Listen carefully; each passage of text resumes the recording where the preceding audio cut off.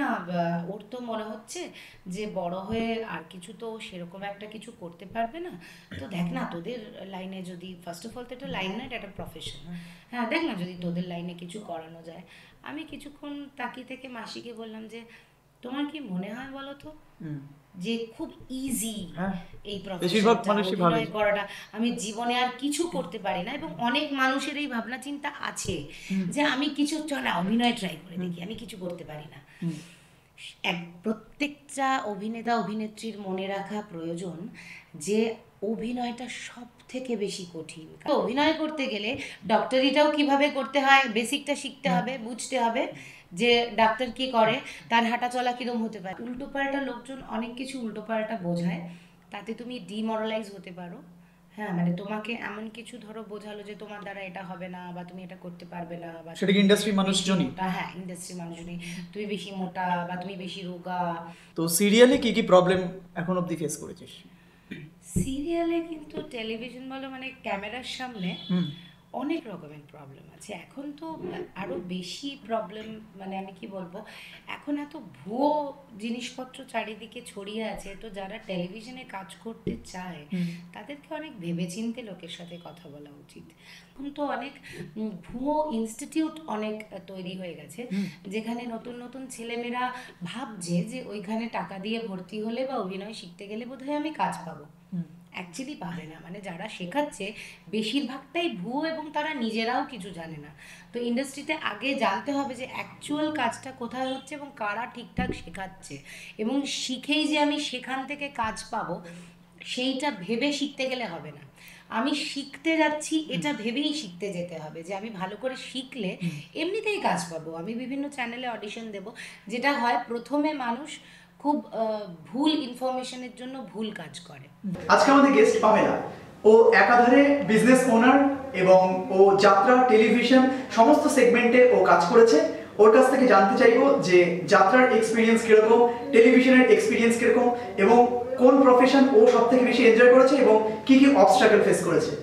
So আজকের episode আর কথা না বাড়িয়ে শুরু করা যাক।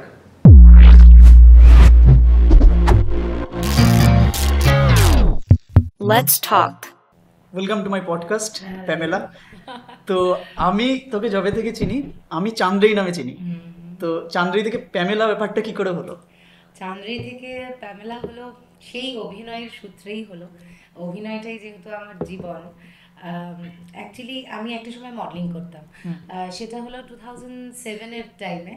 তো সেই সময় আমার কি হয় যে আমার একটা যাত্রার দলের থেকে প্রথম আমার কাছে একটা মানে কাজ আসে যে তুমি যাত্রা করতে চাও কিনা। তো ব্যাপারটা প্রথমটা ভীষণ আনইউজুয়াল ছিল, কারণ আমি কখনো যাত্রা দেখিনি, শুনিনি কি করে যাত্রা বিষয়টা, গায়ে মাখে না গায়ে, আই ডোন্ট নো। বাট তখন কি ছিল, যেহেতু তারা দেখেছিল, তাদের মানে রিহার্সাল যেখানে হতো তার ঠিক সামনে আমার বিশাল বড় একটা হোর্ডিং ছিল। আমি তখন একটা বড় কোম্পানির মেন মডেল ছিলাম, তো কলকাতায় প্রচুর হোর্ডিংস ছিল। আর তারা সেটা দেখেই আমার কাছে আসে যাত্রার অফারটা নিয়ে। তো ব্যাপারটা কি হচ্ছিল যে তাদের একজন বড় হিরোইন, তাদের কাছে তখন অলরেডি মানে ফিমেল লিড ক্যারেক্টার হিসেবে, নায়িকা হিসেবে কাজ করছিলেন। উনি হলেন চান্দ্রেইদি, চান্দ্রেই ঘোষ। আনফর্চুনেটলি চান্দ্রেইদির একটা মেডিকেল ইস্যুর জন্য চান্দ্রেইদি ওইবারের শোটা করতে পারেননি। তো ওনারা যখন আমাকে অ্যাপ্রোচ করেন, তো আমি যাওয়ার পরে ওনারা দেখলেন যে আমার নামও চান্দ্রেই।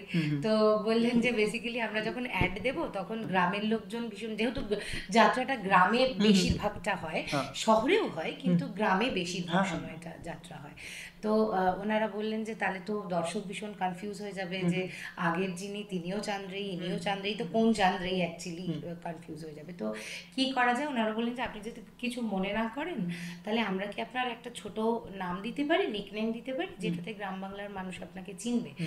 তো অ্যাকচুয়ালি তখন আমি এই সিরিয়াল বলো বা টেলিভিশন বলো, তখন আমি এইখানে সেইভাবে পপুলার হইনি। তখন আমার ব্যাকগ্রাউন্ডটা মডেলিং ব্যাকগ্রাউন্ড ছিল সেই সময়। তো আমি বললাম যে ঠিক আছে, যদি সেটাতে সুবিধা হয়, ভালো হয়, তাহলে ইটস ওকে। তো তখন ওনারা প্রথম আমার নাম দিলেন পামেলা। আচ্ছা। পামেলা নামটা তারপরে গ্রামগঞ্জে এতটাই হিট করে গেল, মানে নামটার থেকে বড় কথা আমি যে কাজটা করেছি সেই কাজটা হিট করে গেল বলে পামেলা নামটাও মানুষজন জানতে শুরু করলো। তো তারপরে এমন হতে থাকলো যে আমার এই ইন্ডাস্ট্রিতেও, মানে টেলিভিশন ইন্ডাস্ট্রিতেও বলো কি মডেলিং ইন্ডাস্ট্রিতেও বলো, সব জায়গাতেই লোকে এখন পামেলা পামেলা পামেলা, সব জায়গাতে সবাই এখন আমাকে পামেলা নামেই চেনে। ইনফ্যাক্ট যারা অনেক পুরনো তাদেরকে হয়তো প্রথম দিকে দেখতাম যে তারা আমাকে চান্দ্রেই বলছে, পাশের লোক পামেলা বলেছে, তো কি হলো কনফিউশন। তখন তারা বলতো যে না না ও এখন পামেলা, বাট আমরা সবাই ওর অনেক আগের জার্নিটা থেকে চিনি বলে ও আমার কাছে চান্দ্রেই। মানে 2007 থেকেই মানে পামেলা নামটা? হ্যাঁ, 2007 থেকে পামেলা। কিন্তু আমি যবে থেকে চিনি ওটা 2014-15 সেই সময় চান্দ্রী, যাত্রার বাইরে সেইভাবে পামেলা নামটা ইউজ হয়নি তখন। যাত্রাতেই মানে ওই 2007-এ আমি কলকাতা তিলোত্তমাতে ছিলাম, জয়েন করেছিলাম, এবং তখন থেকে মডেলিং। আমার যাত্রাটা স্টার্ট হয় 2012 এরকম সময় থেকে। কিন্তু তোর সাথে যখন আমার পরিচয় তখনও যাত্রার বাইরে পামেলা নামটা সেভাবে তখনও প্রচলনটা হয়নি আর কি। আফটার দ্যাট কাজ যখন আস্তে আস্তে করতে থাকি, বাড়তে থাকে, সবাই জানতে থাকে, তো এখন পামেলা পামেলা হয়ে গেছে, মানে চান্দ্রী একেবারে পামেলা হয়ে গেছে। আমি যবে চিনতাম তখন আমি চিনতাম একজন সেলুন ওনার হিসাবে, তখনও আমি জানতাম না যে অ্যাক্টিং করে, অ্যাক্টিং ইন্ডাস্ট্রির কেউ। মানে না, অভিনয়টা আমি অনেক ছোটবেলা থেকে করি।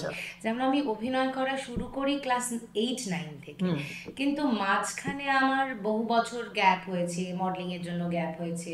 আমি অ্যাজ অ্যান অ্যাসিস্ট্যান্ট ডিরেক্টরও বহুদিন কাজ করেছি।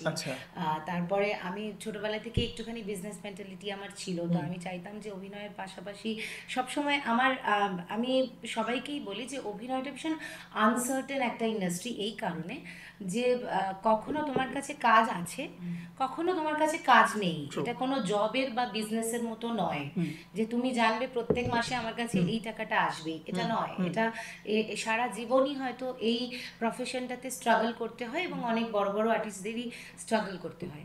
তো আমার অভিনয়ের জার্নিটা শুরু ক্লাস 8-9 থেকে, কিন্তু তারপরে বহুবার বহু কাজের মধ্যে বেশ কিছু সময় গ্যাপ গেছে। যখন আমি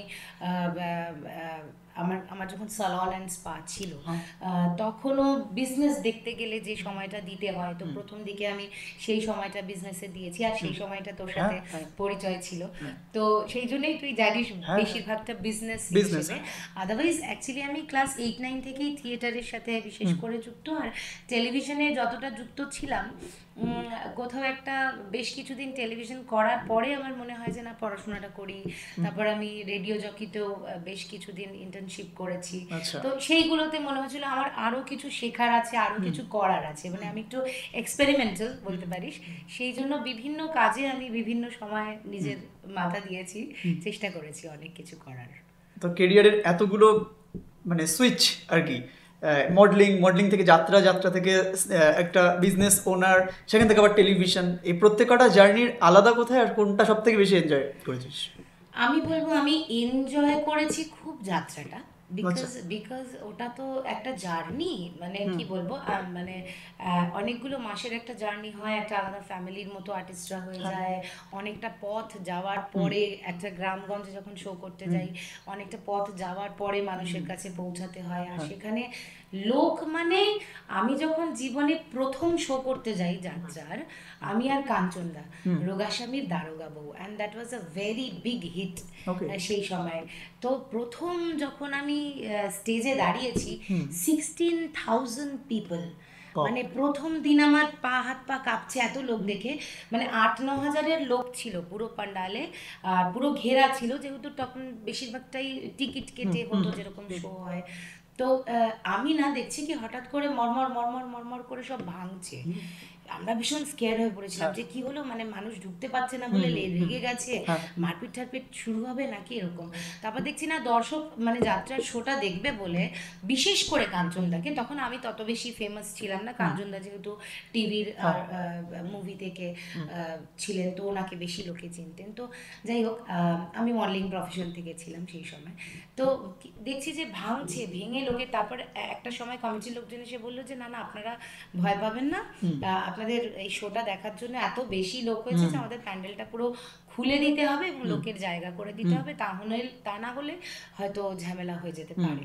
তো এই এই যে শুরু হলো 16,000 লোক দিয়ে, আমি 22,000 লোকও ফেস করেছি, মানে দুটো মাঠে। আমি আর বিশ্বজিৎ চক্রবর্তী একসাথে যে শোটা করছিলাম, দুটো মাঠে আলাদা করে দক্ষিণবঙ্গে মানে আলাদা করে বড় স্ক্রিন টাঙানো হয়েছে একটা মাঠে, লোক ধরাতে পারবে না বলে। তো কি হয়, মানে এমন একটা বিগ লাইফ যাত্রার, আমি মানিটারি দিক থেকে বলছি না, বাট এতটাই এনজয় করা যায় যাত্রাতে, এত মানুষ সামনে যখন হাততালি দেবে না, ওটা সব থেকে বেশি এনজয় করার। সেই জন্য আমি যাত্রাটা সব থেকে বেশি এনজয় করেছি, কারণ তখনই অভিনয় করলে হাততালি পেয়েছি, তখনই মানুষ এসে ঘিরে ধরেছে, ওটার একটা আলাদা লেভেলের এনজয়মেন্ট। বাট ইয়েস, আমি যেহেতু ভীষণ অভিনয় পাগল মেয়ে, তো সেই কারণে আমি বিভিন্ন মাধ্যমে কাজ করেছি। আমি ছবির মাধ্যমে কাজ করেছি, short film, web series, television. Theatre তো অবভিয়াসলি ছোটবেলা থেকে থিয়েটার করি। আচ্ছা, থিয়েটার আর যাত্রার মধ্যে কতটা পার্থক্য, বা স্টেজে অন স্টেজ যখন একজন অ্যাক্টর যখন কাজ করছে? কি হয়, যাত্রাটা পুরোটাই লাইভ, একদম মিউজিকটাও লাইভ। আমি বলছি কথা, থিয়েটার কি হয়, হলের মধ্যে মানে পরিমিত মানুষের মধ্যে থিয়েটারটা হচ্ছে। কলকাতা শহরে বা বাইরে যখন কল শোতে যাই, অত বেশি লোক থাকে না, যাত্রার লোক সংখ্যাটা অনেক বেশি, সেই জন্য টেনশনটাও বেশি। থিয়েটারটাও লাইভ, যাত্রাটা লাইভ, কিন্তু যাত্রাটা বেশি কঠিন। যাত্রাটা অনেক বেশি কঠিন, কারণ ওখানে পুরো মিউজিকটা লাইভ, পুরো সেটআপটা অনেক বেশি বড় থিয়েটারের থেকে, মানে শো ওয়াইজ। তো আমি থিয়েটারটা তো ভালোবাসি, কিন্তু যেটা কঠিন সেটাতে যদি মানুষের অ্যাপ্রিসিয়েশন পাওয়া যায়, সেটা অনেক বেশি ভালো লাগা হয়ে যায় আর কি। তো আমি সেই কারণে যাত্রাটা খুব মন থেকে ভালোবাসি বলে বলছি। কিন্তু বিগার অ্যাসপেক্টে দেখলে পরে অবভিয়াসলি আমি বিভিন্ন মাধ্যমে বিভিন্ন চরিত্রে কাজ করেছি, সেই জন্য যে কোনো ধরনের মাধ্যমই আমার কাছে খুব প্রিয়। শুধু অভিনয়টা এক্সপ্রেস করাটাই আমার কাছে বেশি ইম্পর্টেন্ট। আর টেলিভিশনেও কাজ করেছিস, আবার নর্মাল স্টেজে অন স্টেজেও কাজ করা হয়েছে।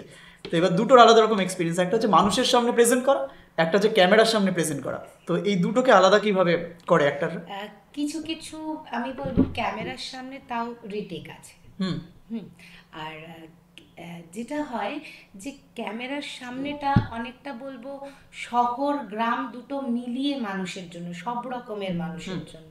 আর কোথাও স্টেজটা যদি যাত্রার কথা বলি গ্রাম বাংলার মানুষের জন্য, থিয়েটারও কোথাও হয়তো এখনকার, ধর তোর কথাই বলি, তুই কি রেগুলার থিয়েটার দেখতে যেতে পারিস? দেখিস না, তুই মোবাইলেই কিন্তু বেশিরভাগ সময়টা, যেটুকু তুই দেখিস ওয়েব সিরিজ বা সিনেমা মুভি, বেশিরভাগ মোবাইলে দেখিস, হলে দেখিস বা টেলিভিশনে দেখিস।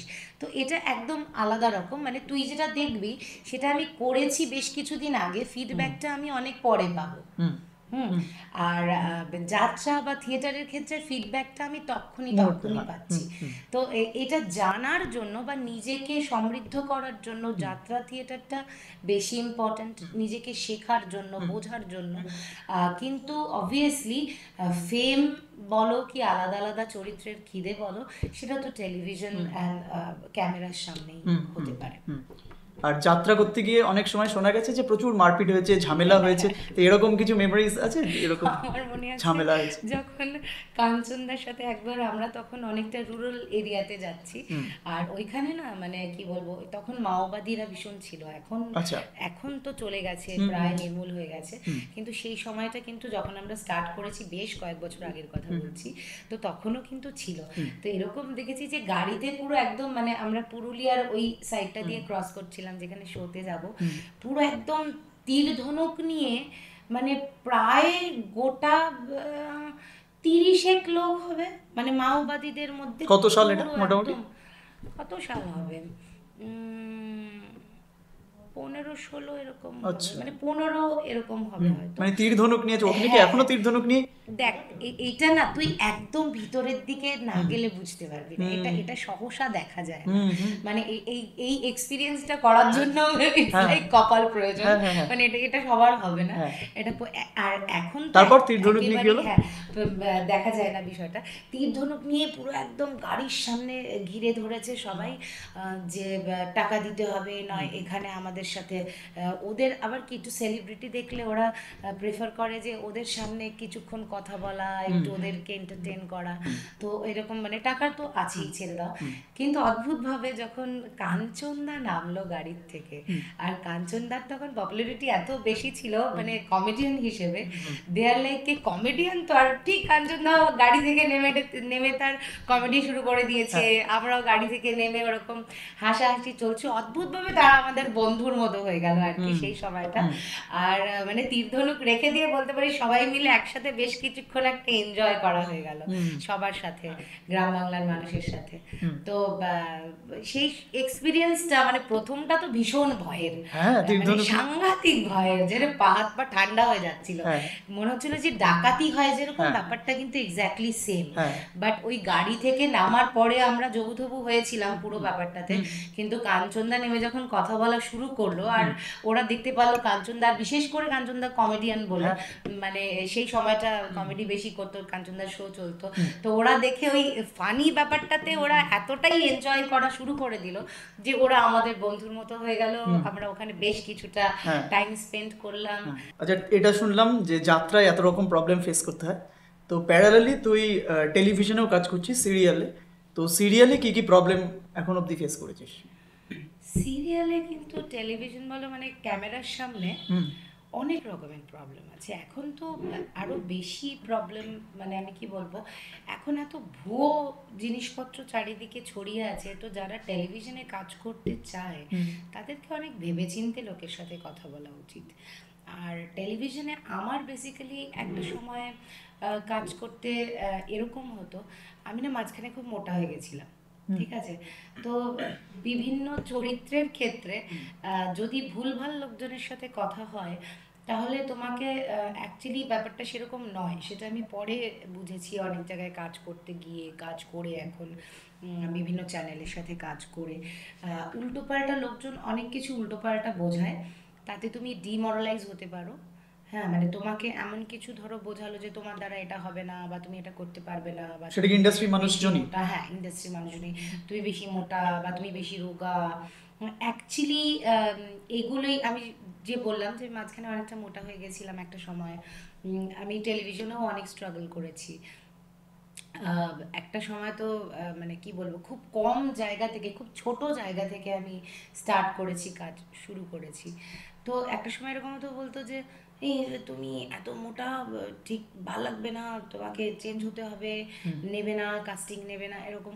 তো অনেক সময় অনেক জায়গায় গিয়ে নিজের মনে হয়েছিল যে আচ্ছা, মানে ফার্স্টে তো মডেলিং করতাম, তখন রোগা ছিলাম, তারপর মাঝখানে আমার নিজের কিছু ইস্যুর জন্য আমি মোটা হয়ে যাই, যে আচ্ছা এরকম মানে আমি মোটা হয়ে গেছি বলে হবে না, মানে আমার অভিনয়টা বেশি ইম্পর্টেন্ট না ফিগারটা বেশি ইম্পর্টেন্ট, মানে দেখাটা বেশি ইম্পর্টেন্ট।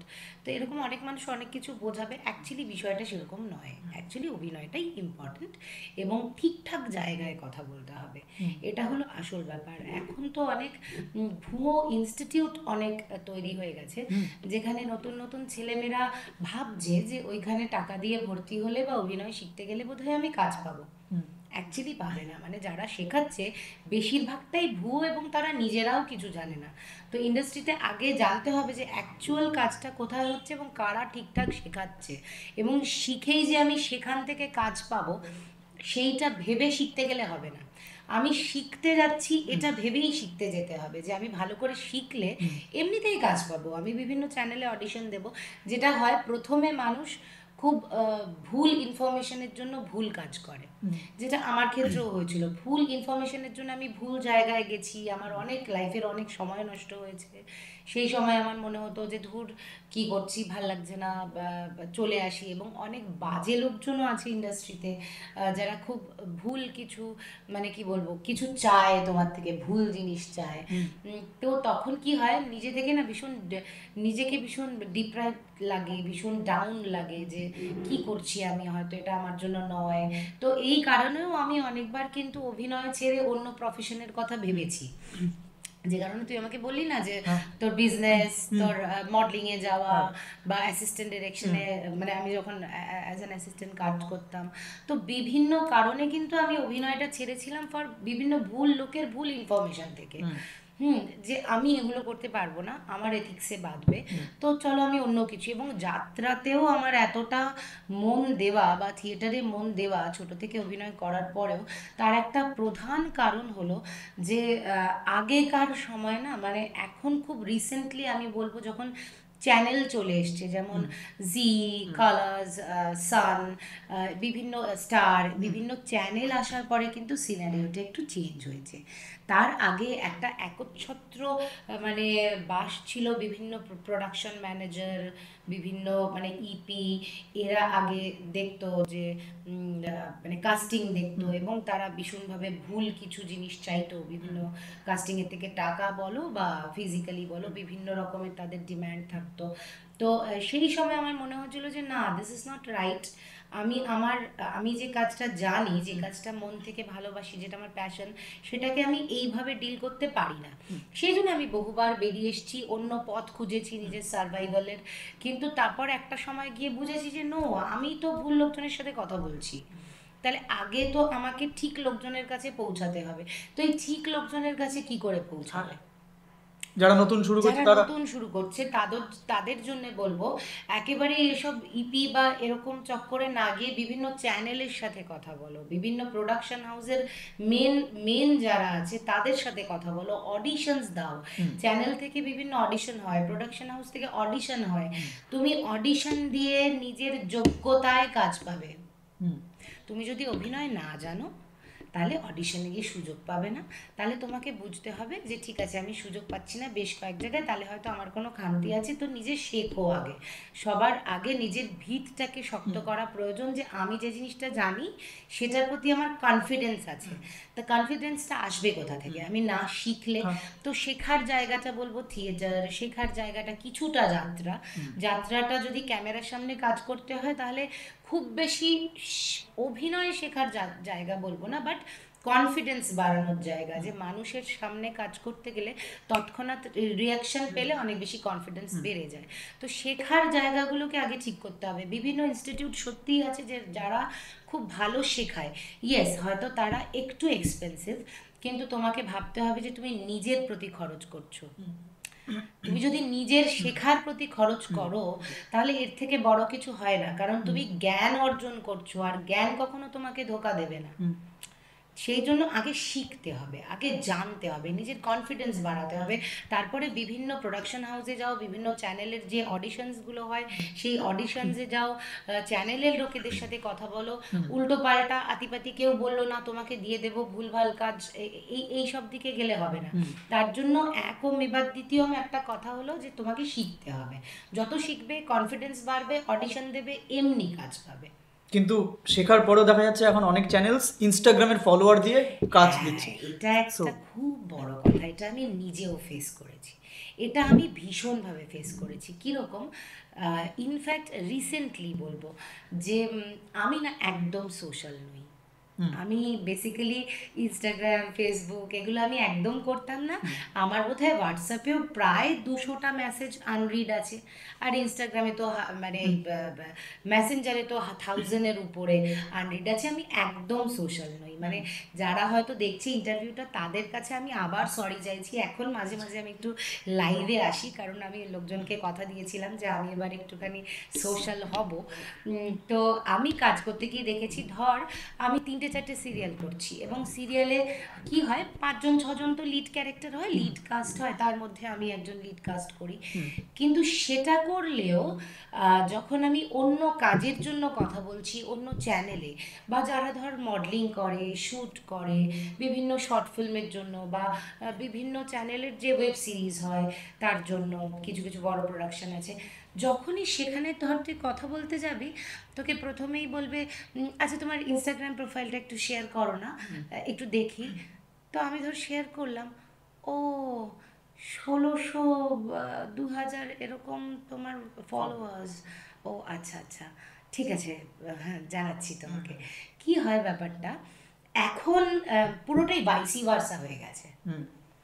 যখন তুমি তোমার কাছে দেওয়ার মতো কিছু আছে, তখন চ্যানেল ভাববে যে ওকে আমি একটা কাজ লঞ্চ করলে বা যে কোনো প্রোডাকশন, আমি একটা কাজ লঞ্চ করলে আমার তো লোকজন দেখবেই, কিন্তু আমি যে লোকটিকে নিচ্ছি ওর তার audience-টাকেও যদি পাবো। অডিয়েন্স থাকে, তার যদি ফলোয়ার্স থাকে, তার মানে আমি অলরেডি ধরো 50,000 ফলোয়ার্স তোর আছে, তাহলে আমি তোকে অ্যাপ্রোচ করলে আমি তোর ফলোয়ার্সটাও কিন্তু দিতে পারবো। ইনস্ট্যান্ট হ্যাঁ, পেয়ে যাচ্ছি, মানে আমার আর তোর দুজনের ফলোয়ার্স মিলিয়ে একটা ভালো স্টার্ট আপ হচ্ছে।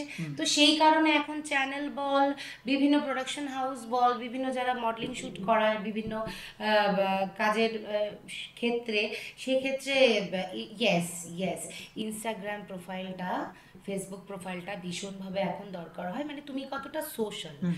তবে আর একটা জায়গাতেও বলবো, তুমি যতই সোশ্যাল হও, তোমার কাছে মানে 50K 1 মিলিয়ন ফলোয়ার্স থাকতে পারে, তোমাকে সেই জন্য নিয়েও নিল কোনো কাজে, কিন্তু বেসিক ব্যাপারটা যদি তোমার কাছে না থাকে, ওই কাজটাই ফার্স্ট অ্যান্ড লাস্ট হবে। কিন্তু ইয়েস, ইনস্টাগ্রাম ফলোয়ার্সটা কোথাও একটা সাহায্য করছে তোমাকে কাজটা একটু তাড়াতাড়ি পেতে, কারণ তাদের প্রোডাকশনের দিক থেকে তারা দেখছে যে আমি কতটা প্রফিট পাচ্ছি যদি আমি এই মানুষটাকে নিই। তো সেটা একটা ভীষণ ম্যাটার করে, মানে আমি নিজে কাজ করতে গিয়ে দেখেছি, এবং এখন আমার একটা ঠিকঠাক ফলোয়ার হয়েছে বলে লোককে দেখানোর মতো বোঝা যায় যে এখন আমি অ্যাক্টিভ হয়েছি, এই কারণে বলতে পারি, মানে বাধ্য হয়ে অ্যাক্টিভ হয়েছি, আমি একদমই সোশ্যাল নই। তো সব থেকে বেশি কোন প্ল্যাটফর্মটা ইউজ করা উচিত? মানে ইনস্টাগ্রামে আমরা জেনারেলি রিলস দিই আর ছবি দিই, আর ফেসবুকে আমরা বিভিন্ন রকম কন্টেন্ট দিতে পারি, লিখে দিতে পারি। দেখে এখন ইনস্টাগ্রামটা মানে যারা অ্যাক্টিং করছে তাদের ইনস্টাগ্রামটার দিকে বেশি। বেশি হ্যাঁ, দেখে। তবে আমি লাস্ট কয়েক বছরে দেখলাম যে প্রচুর কন্টেন্ট ক্রিয়েটাররা অ্যাক্টিং করছে। তো এইটা তো নিশ্চয়ই ওরা কোনো অ্যাক্টিং ব্যাকগ্রাউন্ড নয় না, কিন্তু তুই কি এটা লক্ষ্য করে দেখেছিস যে যে কন্টেন্ট ক্রিয়েটাররা অ্যাক্টিং করছে তারপরে কটা কাজ করছে? সেটা ভাবতে হবে, তারপরে কটা কাজ করছে, তার মধ্যে থেকে যারা সত্যি হয়তো ওই যে বললাম যাদের বেসটা সত্যিই ভালো, যে ভালো অভিনয়টা করতে পারে, তারা রেগুলারলি কাজ করবে। কিন্তু যতই তুমি যত ফলোয়ার্স হোক না কেন, যাই হোক না কেন, তুমি প্রথম কাজটা হয়তো তোমার ফলোয়ার্স আছে বলে পাচ্ছ, কিন্তু তারপরে যদি তুমি কাজটা ভালো না করো, তাহলে সেকেন্ড কাজ, থার্ড কাজ, ফোর্থ কাজ মানে লং রান হবে না, সেটা বেশি দিনের জন্য হবে না, সেটা কম সময়ের জন্য। যারা নতুন অভিনয় করছো বা চেষ্টা করছো এই প্রফেশনে কাজ করার, সোশ্যালি ভালো হও, সোশ্যাল কন্টেন্ট ক্রিয়েট করো, সেটা তোমার প্রোফাইলের জন্য, তোমার কেরিয়ারের জন্য ভীষণ ইম্পর্ট্যান্ট, বাট সব থেকে বেশি ইম্পর্ট্যান্ট নিজের গোড়াটা শক্ত করা, মানে অভিনয়টা শেখা। তো প্রফেশনালি অভিনয়টা শেখো, যদি টাকা দিয়ে কারোর কাছ থেকে অভিনয় না শিখতে পারো, একটা ভালো ইনস্টিটিউট থেকে যদি না শিখতে পারো, সেক্ষেত্রে থিয়েটার করো, থিয়েটার অবভিয়াসলি করো। থিয়েটারে প্রথমে বেঞ্চ ধরতে দেবে, কিন্তু ভাবতে হবে যে আমি বেঞ্চটা ধরছি ঠিকই, কিন্তু আমি এখানে কেন আছি, আমাকে বেঞ্চ ধরতে কেন দিয়েছে, আমি তো 10 জনের অভিনয়টা চোখের সামনে দেখতে পাচ্ছি, সেটা তো আমি প্র্যাকটিস করতে পারবো বাড়িতে, প্র্যাকটিসটা ভীষণ ইম্পর্টেন্ট। আমি এখনো বাড়িতে আয়নার সামনে বিভিন্ন রকম মুখের অঙ্গি করি, আমার সামনে এরকম আমি বলি যে আমি এতটাই মানে নিজেকে মনে করি যে অভিনয়টা আমার কাছে ফুড। কীরকম হয়, ধরো আমি কোনো ভেহিকেল অ্যাভেল করছি, বা মেট্রোতেই, আমি যখন আগে মেট্রো অ্যাভেল করতাম, এখনও মাঝে মাঝে মেট্রো অ্যাভেল করি, আমি যখন মেট্রোতে অ্যাভেল করতাম কী হতো না, আমি খুব অদ্ভুতভাবে কোনো একটা ইন্টারেস্টিং ক্যারেক্টার, এত মানুষ চারিদিকে ক্যারেক্টার ছড়িয়ে ছিটিয়ে আছে, তোমার বাড়ির সামনের বাচ্চা কুকুরটাও একটা ক্যারেক্টার, ওকে, সে কীভাবে লেজ নাড়াচ্ছে সেটাও ক্যারেক্টার, যে তুমি যদি, তো আমার কি ক্ষেত্রে কী হতো, আমি না ভীষণ এরকম কোনো একটা মানুষ চোখে পড়ে গেল, আমি না ভীষণ অবাক হয়ে তাকিয়ে থাকতাম, মানে এটা আমার খুব ব্যাড হ্যাবিট ছিল, যে ভীষণ হাঁ করে অবাক হয়ে আমি তো তাকে দেখছি, আমি তো হারিয়ে গেছি তার মধ্যে, তার থেকে ক্যারেক্টারটা নিয়ে হয়তো আমার অনেক কিছু ভাবা হয়ে গেছে, মানে এবার হয়তো সে অনেকবার খেয়াল করলো যে আমি তাকিয়ে আছি, তো কিছু কিছু ক্ষেত্রে ব্যাপারটা অকওয়ার্ড হয়ে যায়, কিন্তু আমি বলবো এই প্র্যাকটিসগুলো থাকা দরকার। যখন অভিনয় করতে চাইবে তুমি, সত্যি যদি অভিনয়টা নিজের প্রফেশন বলে কেউ ভাবতে শুরু করে, তাহলে 5টা ইন্দ্রিয় তাকে সজাগ রাখতে হবে, ঠিক আছে, ঘ্রাণেন্দ্রিয়, শ্রবণেন্দ্রিয়, স্পর্শেন্দ্রিয়, বিভিন্ন জায়গায় ছড়িয়ে ছিটিয়ে আছে ক্যারেক্টার, বিভিন্ন জায়গায় অভিনয় ছড়িয়ে ছিটিয়ে আছে, সবটা শিখতে হবে। আমি একটা ইনসিডেন্ট বলি, আমার মাসি, নিজের মাসি, বেশ কয়েক বছর আগে তখন আমাকে একদিন আমার মাসি বলছে যে দেখ না, আমার ছেলেটা, মানে আমার যে মাসির ছেলে, মানে আমার ভাগ্নে, ওর বয়স তখন, ও হয়তো ক্লাস 7-এ পড়ে, বাট ও একটু মেন্টালি একটু সামান্য অটিস্টিক আর কি, সামান্য, খুব সামান্য। তো সেই কারণে মাসি আমাকে হঠাৎ বলল যে দেখ না, ওর তো মনে হচ্ছে যে বড় হয়ে আর কিছু তো সেরকম একটা কিছু করতে পারবে না, তো দেখ না তোদের লাইনে যদি, ফার্স্ট অফ অল তো এটা লাইন না, এটা একটা প্রফেশন, হ্যাঁ দেখ না যদি তোদের লাইনে কিছু করানো যায়। আমি কিছুক্ষণ তাকিয়ে থেকে মাসিকে বললাম যে তোমার কি মনে হয় বলো তো যে খুব ইজি এই প্রফেশনটা অভিনয় করাটা, আমি জীবনে আর কিছু করতে পারি না, এবং অনেক মানুষের এই ভাবনা চিন্তা আছে যে আমি কিছু, চল না অভিনয় ট্রাই করে দেখি, আমি কিছু করতে পারি না। প্রত্যেকটা অভিনেতা অভিনেত্রীর মনে রাখা প্রয়োজন যে অভিনয়টা সব থেকে বেশি কঠিন, কারণ তুমি ডক্টর হতে গেলে তোমাকে ডাক্তারি পড়তে হবে, তুমি ইঞ্জিনিয়ার হতে গেলে তোমাকে ইঞ্জিনিয়ারিং পড়তে হবে, কিন্তু তোমাকে অভিনয় করতে গেলে ডক্টরিটাও কিভাবে করতে হয় বেসিকটা শিখতে হবে, বুঝতে হবে যে ডাক্তার কি করে, তার হাঁটা চলা কিরম হতে পারে, একজন ইঞ্জিনিয়ারের কি করে হতে পারে, একজন মডেল, একজন স্বাভাবিক মানুষ, একজন যে মানুষটা রাস্তায় ভিক্ষে করে তার কিরম হতে পারে, যে মানুষটা হাই সোসাইটিতে কাজ করে তার কিরম হতে পারে। তো তোমাকে চোখ কান নাক সমস্তটা খোলা রাখতে হবে। আমি একটা ঝাল খেলে আমাদের যেরকম হয় সেটে, মানে ধর জিনিসটা ঠান্ডা আমার কাছে, যে কিন্তু আমাকে তো অভিনয় করতে হবে জিনিসটা এক্ষুনি গরম প্রচন্ড, তাহলে কি আমি কেন বললাম স্পর্শেন্দ্রিয়, এটাকে ঠিক রাখতে হবে। তুমি যদি স্বাভাবিক সময়ে স্পর্শটা দিয়ে না বোঝো যে একটা সত্যি গরম কাপ টাচ করলে আমার কতটা গরম লাগলো, ছাড়াত করে উঠলো, এবং সেই সেন্সটাকে তুমি তোমার মাথার মধ্যে যদি না রাখো, তাহলে একটা ঠান্ডা কাপ দিয়ে যখন তোমাকে বলবে, যখন ঠান্ডা কাপটা তো অনেকক্ষণ আগে সেটে চলে এসছে যে এটা এখন গরম, তোমাকে ওটা ফিল করতে হবে, আমি যদি কাউকে কাপটা দিচ্ছি হাতে তুলে, ওই ফ্র্যাকশন অফ সেকেন্ডে আমার অভিনয়টা কি, আমার অভিনয়টা ওই আমি যে গরম কাপটা দিচ্ছি, কাপের চাটা তিনি খাবেন, কিন্তু এই যে আমি দিচ্ছি, দেওয়ার সময়ে আমার হাতের মুভমেন্ট কি হতে পারে, বিকজ অফ চাটা গরম। তাহলে আমাকে খেয়াল রাখতে হবে পুরোটা, একটা অভিনয় করতে গেলে আমাকে পুরোটা খেয়াল রাখতে হচ্ছে।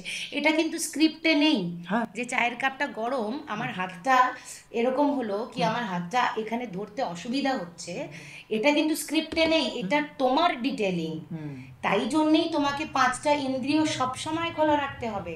যে কোনো জিনিস তোমার কাছে আসলে সেটাকে তখনই মাথায় নিয়ে নিতে হবে যে হ্যাঁ এইরকম ঘটনা ঘটলে বা এই জিনিসটা থাকলে আমার এরকম এক্সপ্রেশন হতে পারে।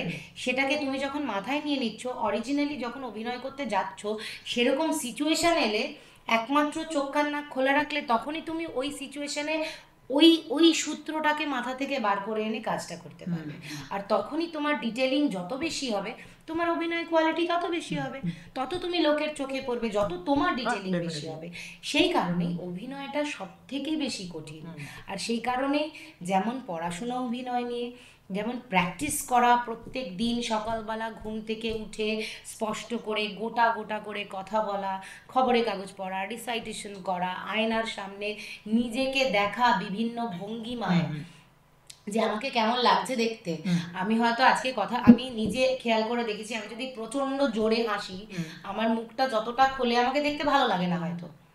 তাহলে আমাকে ভাবতে হবে যে আমার হাসির মানে মার্জিনটা কতটা, আমি কতটুকু ফ্রেমে দেখতে ভালো লাগবে বলে কি কি সিচুয়েশনে আমি ততটুকু ম্যানেজ করে করতে পারবো। তাহলে সেটা কি করে শিখবে? সেটা তুমি যতক্ষণ না আয়নার সামনে নিজেকে দেখবে যে আমি এটাতে আমাকে ভালো লাগছে, আমি এটুকু করতে পারি, ততক্ষণ হবে না। তাহলে তুমি বিভিন্ন অঙ্গি ভঙ্গিমাতে নিজেকে দেখলে তবেই বুঝতে পারবে। তাহলে এটা হলো প্র্যাকটিস। রোজ সকালে উঠে নিজের প্রতি সময় খরচ করো। আমি আজকে অভিনয় করতে গিয়ে আমি ইনস্টাগ্রামে বেশি সময় খরচ করলে হবে না, আমি হয়তো পোস্ট দেব কারণ আমি একজন আর্টিস্ট, কিন্তু আমি যে ছবিটা দেখবো বা সেটা বা কোনো একটা কাজ দেখার পরে সেটাকে নিজেকে প্র্যাকটিস করতে হবে, বাড়িতে নিজেকে ভাবতে হবে নিজেকে কি করে এনহ্যান্স করব কাজের দিক থেকে। তবেই এভাবেই গোড়া শক্ত হয়, এভাবেই অভিনয় শেখা যায়। অ্যাক্টিং করতে গিয়ে সব থেকে এমন একটা মোমেন্ট যেটা তোকে সব থেকে বেশি আনন্দ দিয়েছিল, এনকারেজ করেছিল, এরকম কেউ একটা সেলফি তুলেছে হয়তো চিনতে পেরে, এরকম একটা মোমেন্ট। আর আরেকটা হচ্ছে সব থেকে খারাপ মোমেন্ট, মানে অ্যাক্টিং না করলে হয়তো এই মোমেন্টটা হয়তো ফেস করতে হতো না, এরকম কিছু আছে? দেখ, এরকম খারাপ মোমেন্টটা আগে বলি।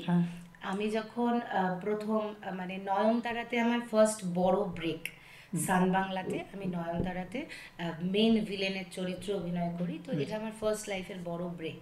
তো সেখানে সীমান্ত দা বলে একজন ডিরেক্টর আছেন এবং উনি খুব বড় ডিরেক্টর, ঠিক আছে।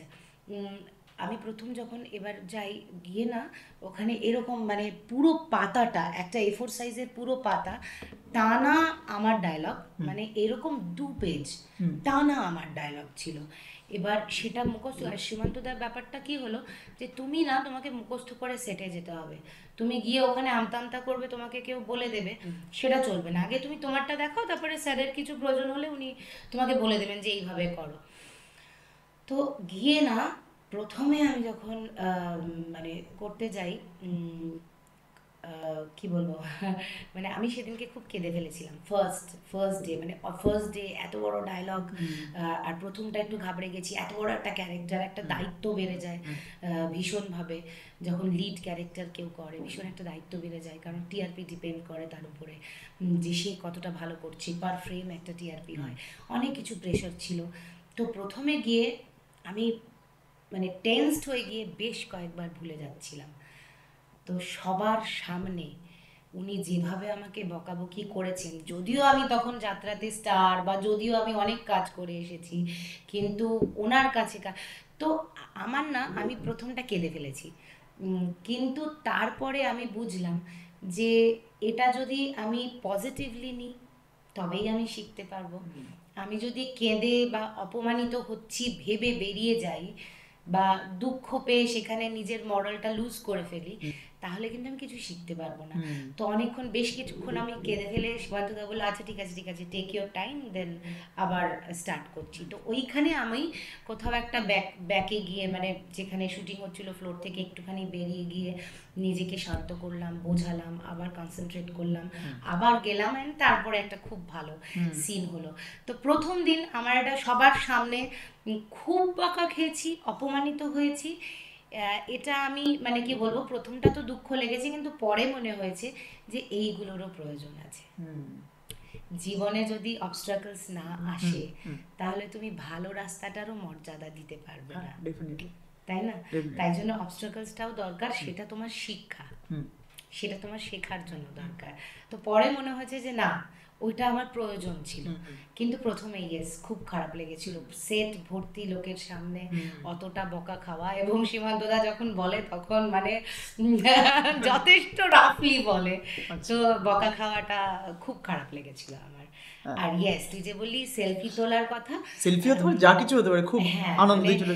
এরকম হয়েছে যে আমি প্রথম দিকটাতে তো মেট্রোতেই বেশিরভাগই, আমি এখনো বললাম আমি মেট্রো ট্রাভেল করি, তো এরকম মেট্রোতে অনেক লোকজন চিনতে পেরেছে, তো সেলফি তুলতে এসছে, বিভিন্ন জায়গায় গেছি যখন লোকজন চিনতে পারছে, বা সেটেও ধর বিভিন্ন লোক আসে, দেখতে আসে শুটিং, তখন যখন তারা বলে যে দিদি আসুন ছবি তুলি।